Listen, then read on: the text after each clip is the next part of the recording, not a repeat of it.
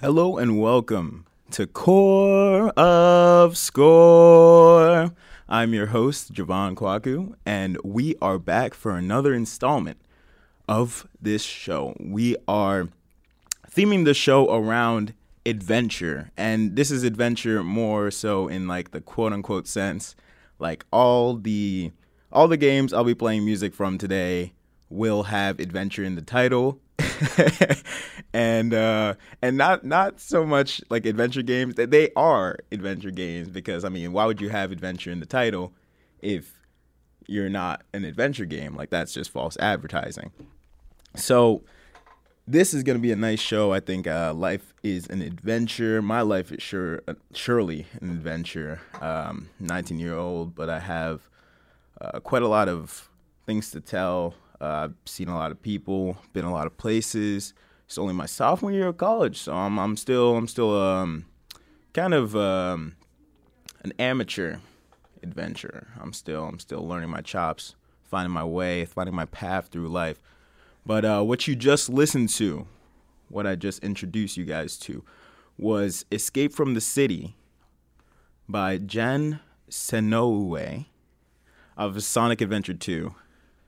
And actually, Sonic Adventure 2 was one of the first games I played on the GameCube. It was Sonic Adventure 2 Battle, I think. And oh my God, that is such an opening. Like this song is pretty much the first song you listen to when you boot up the game or like start playing the game, and it just throws you in. You're like Sonic on a skateboard kind of deal. I think you're on some kind of like a. It's almost like a snowboard, but you're just like snowboarding through the streets of like, it's kind of like a San Francisco kind of like a city type vibe. So there's a bunch of hills and there's a bunch of like things to jump off of, trolleys, all that. And oh my God, it's just such a fun time. What I will bring in next, our next segment is some bit bangers. And so you will be listening to Staff Roll by Katsuhiko Suzuki and Aki Hata from the game McDonald's Treasure Land Adventure. And I was actually really surprised finding this. I was like, I had no idea that that there was a McDonald's game just in general. But actually, this is apparently a pretty good one too. Like this is just a good platformer to just play and enjoy. So I'll be playing that for you, as well as Sea and Ship Level by Hirokazu Ando from Kirby's Adventure, a true classic. So I'll get this going for you guys. Stay tuned. You're listening to Core of Score on WPPM 106.5.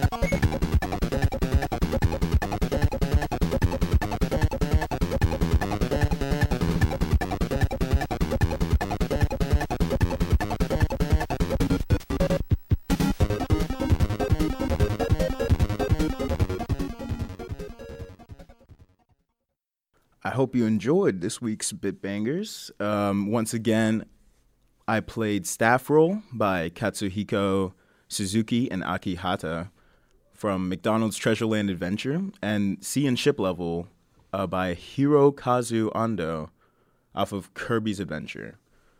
So before we get to our next segment, scorecard, I'll be playing you a song from JoJo's Bizarre Adventure, All-Star Battle. This is Yoshikage Kira, Just Wants a Quiet Life by Shikayo Fukuda.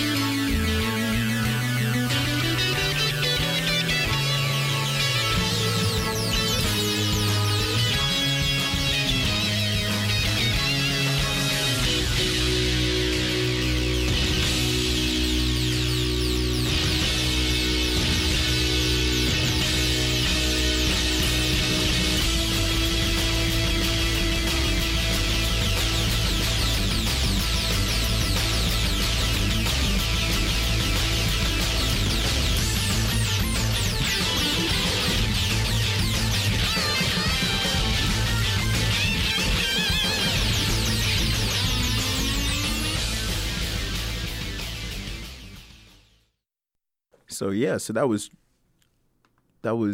Yoshikage Kira, Just Wants a Quiet Life by Chikayo Fukuda off of JoJo's Bizarre Adventure All-Star Battle. I'm not just doing this because I'm on part 5 of JoJo. Just because it has adventure in the title, all right? So don't make any excuses. Don't holler at me. Don't yell at me for this. I love the show. I love the series. So I just wanted to give it a tiny bit of love on the show. So now we are on to scorecard, and this week we will be reviewing two adventure albums, one from Star Fox Adventures and one from Skylanders 1, Spyro's Adventure. So the first one we're gonna go through. I'm gonna play the song. I'm gonna play Barrel Run by David Wise and Ben Colum off of Star Fox Adventures, and tell me what you think. Tell me what you hear, what you like about it.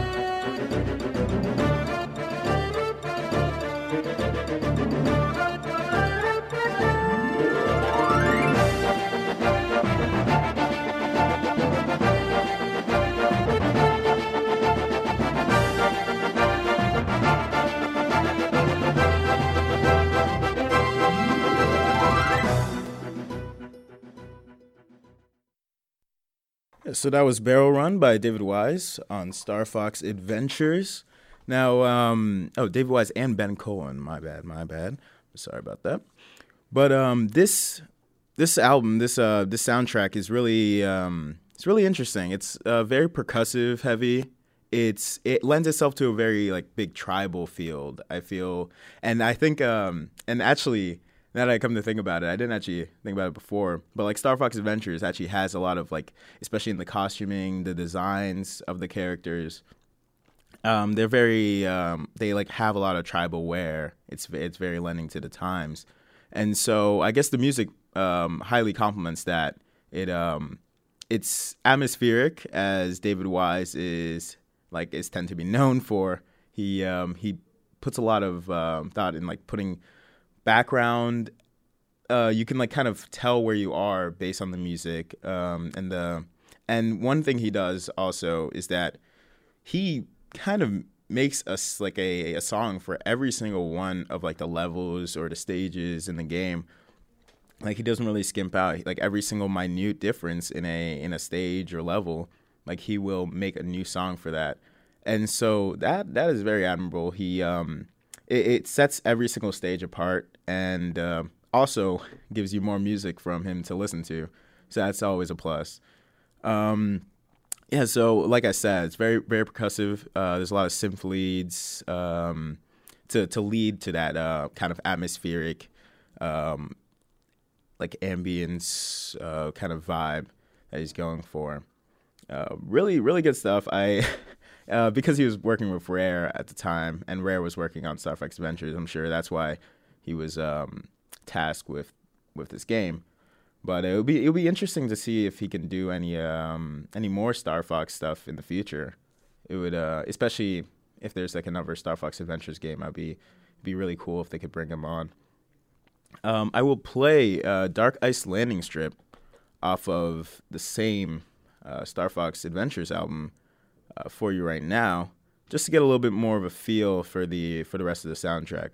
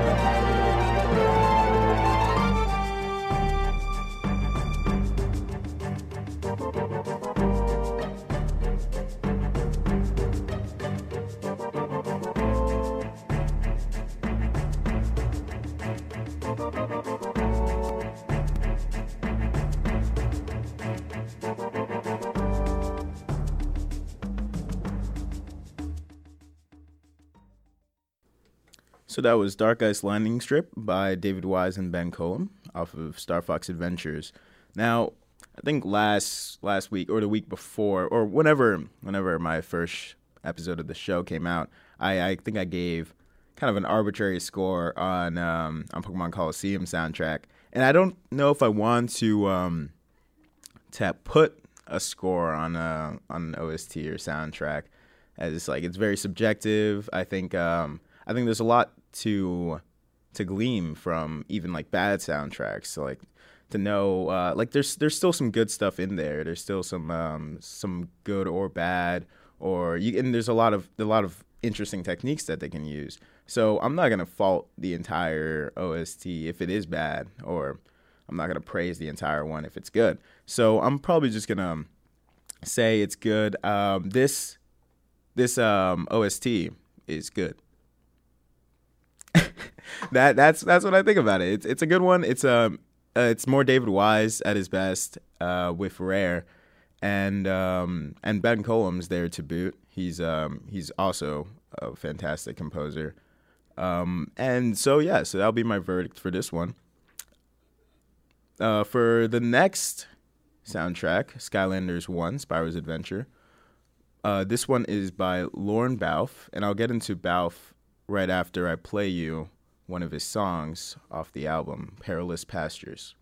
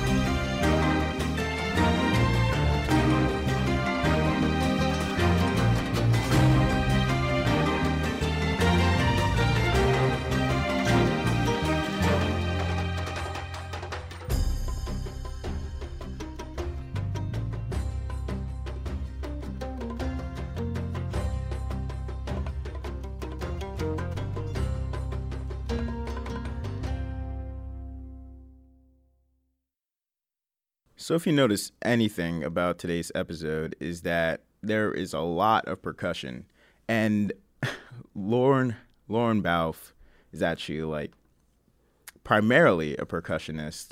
He's a veteran composer in the entertainment industry. Actually, he worked on many films, TV shows, like short films, and several games.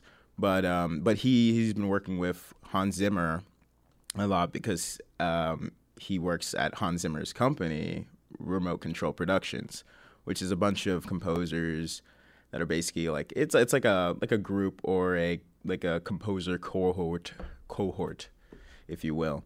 And so he's done a lot of works with Hans Zimmer, and because of his like percussionist background, it lends well to his music in this game, especially where each track is pretty much distinctly remembered by their percussive sound or percussive like tone. It gives each song a different like tone color or a different kind of feel, and it's kind of interesting because I've never really listened to anything that was kind of primarily percussion focused or like percussion driven in that there are percussive themes.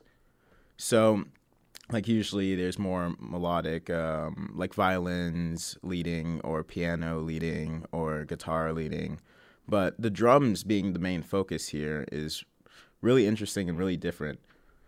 So I will play you Stone Town by Lorne Balfe off of Skylanders 1 Spyro Adventure. And you'll get to understand a little bit more of what I just said with all the, like, how different the percussion is and how it differentiates itself based on the percussion.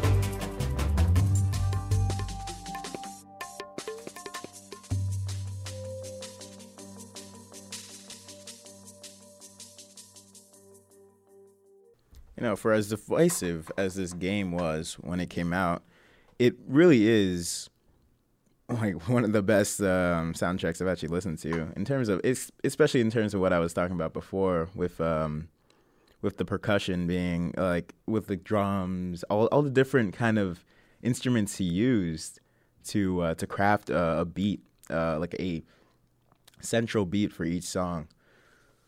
So now we are moving on, and we are gonna, with our next segment, we're gonna move on to our tech, anime, and gaming segment. This is the new segment that we have on the show, and I'll be playing some Moonhaven, which is by Simon Forster off of Super Monkey Ball Adventure. And I think I'll play a little bit of it, but not all the way through. Just to get a little glimpse of it. It's a very like kind of repetitive song, but it has really interesting elements in it. And I think a lot of the soundtrack actually of Super Monkey Ball Adventure has a lot of like interesting elements where it's the music kind of just puts you right into the level without even like playing it. Like there's a bunch of like sound. Like for example, there's a city level a city level, and the only reason I know that is because when I was listening to the song like Monkeytopolis, it like there were sounds of cars humming, and there were sounds of like beeps and honks and like people yelling, and so that's also a really interesting like way to create kind of an atmosphere in gaming or music in gaming. And so I just wanted you to take a little bit of a listen before we get into our new segment.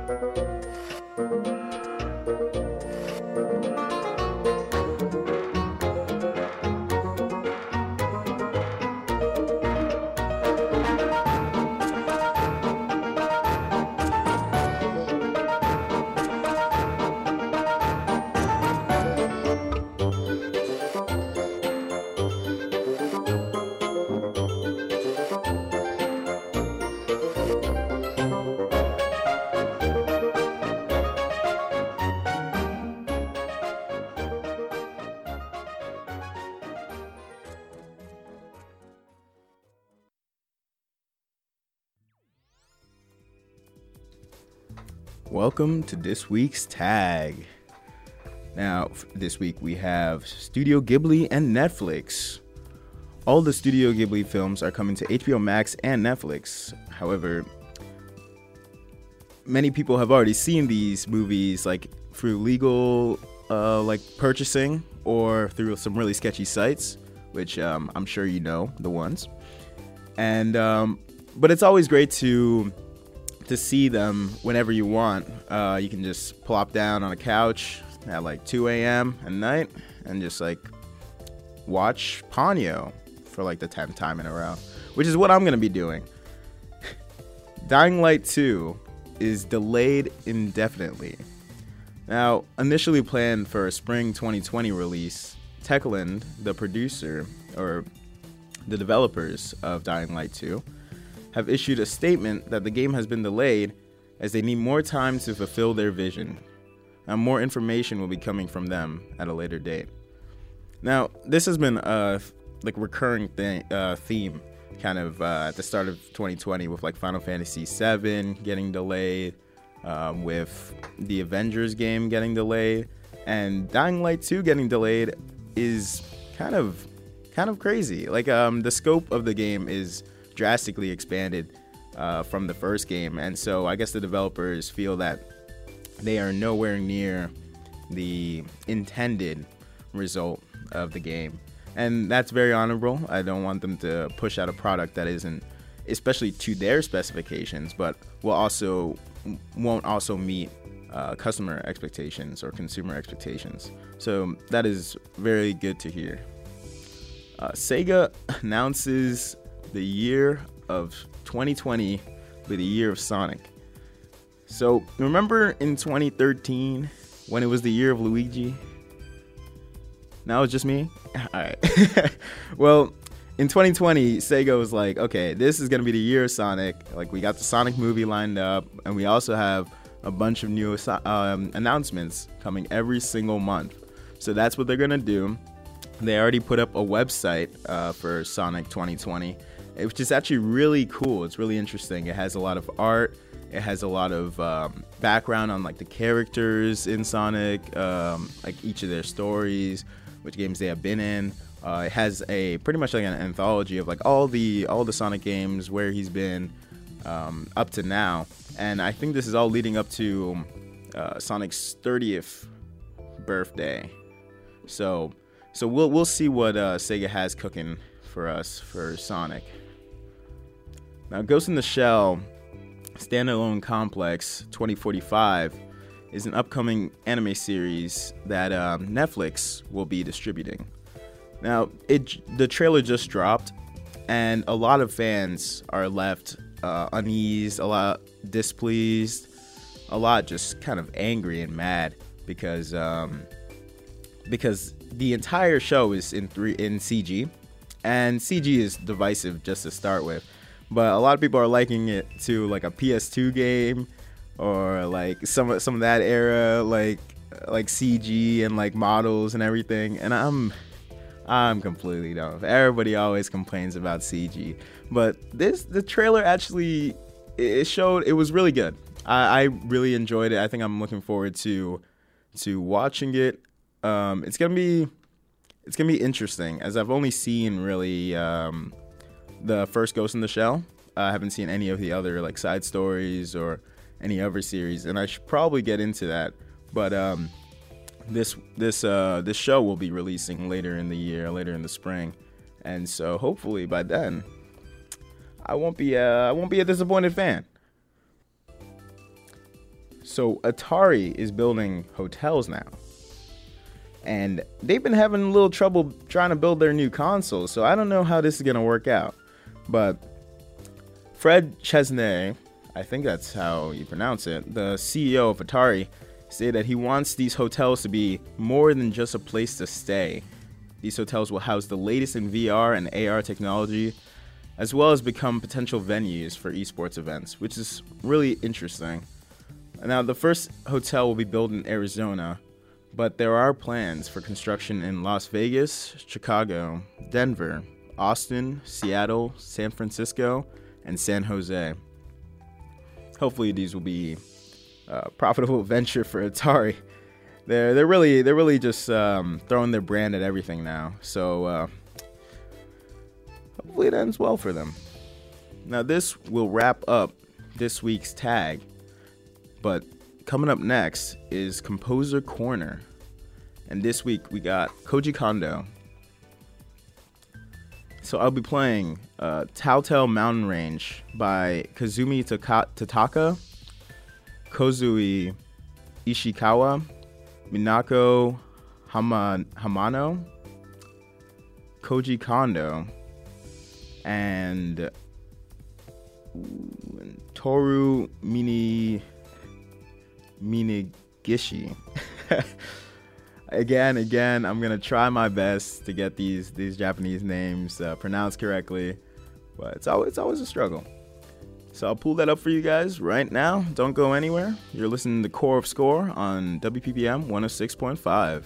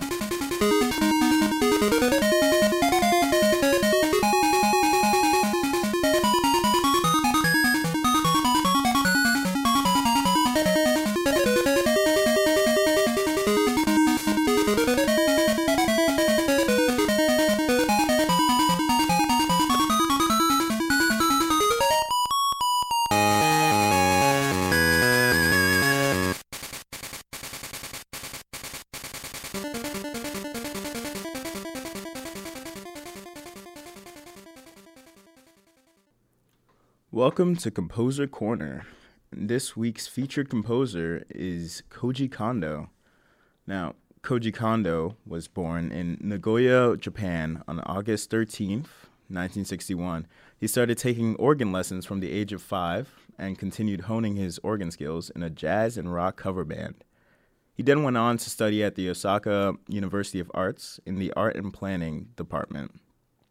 He wasn't classically trained in composition, but felt inspired by the games he would love to play, like Space Invaders and Donkey Kong, to try his hand in it.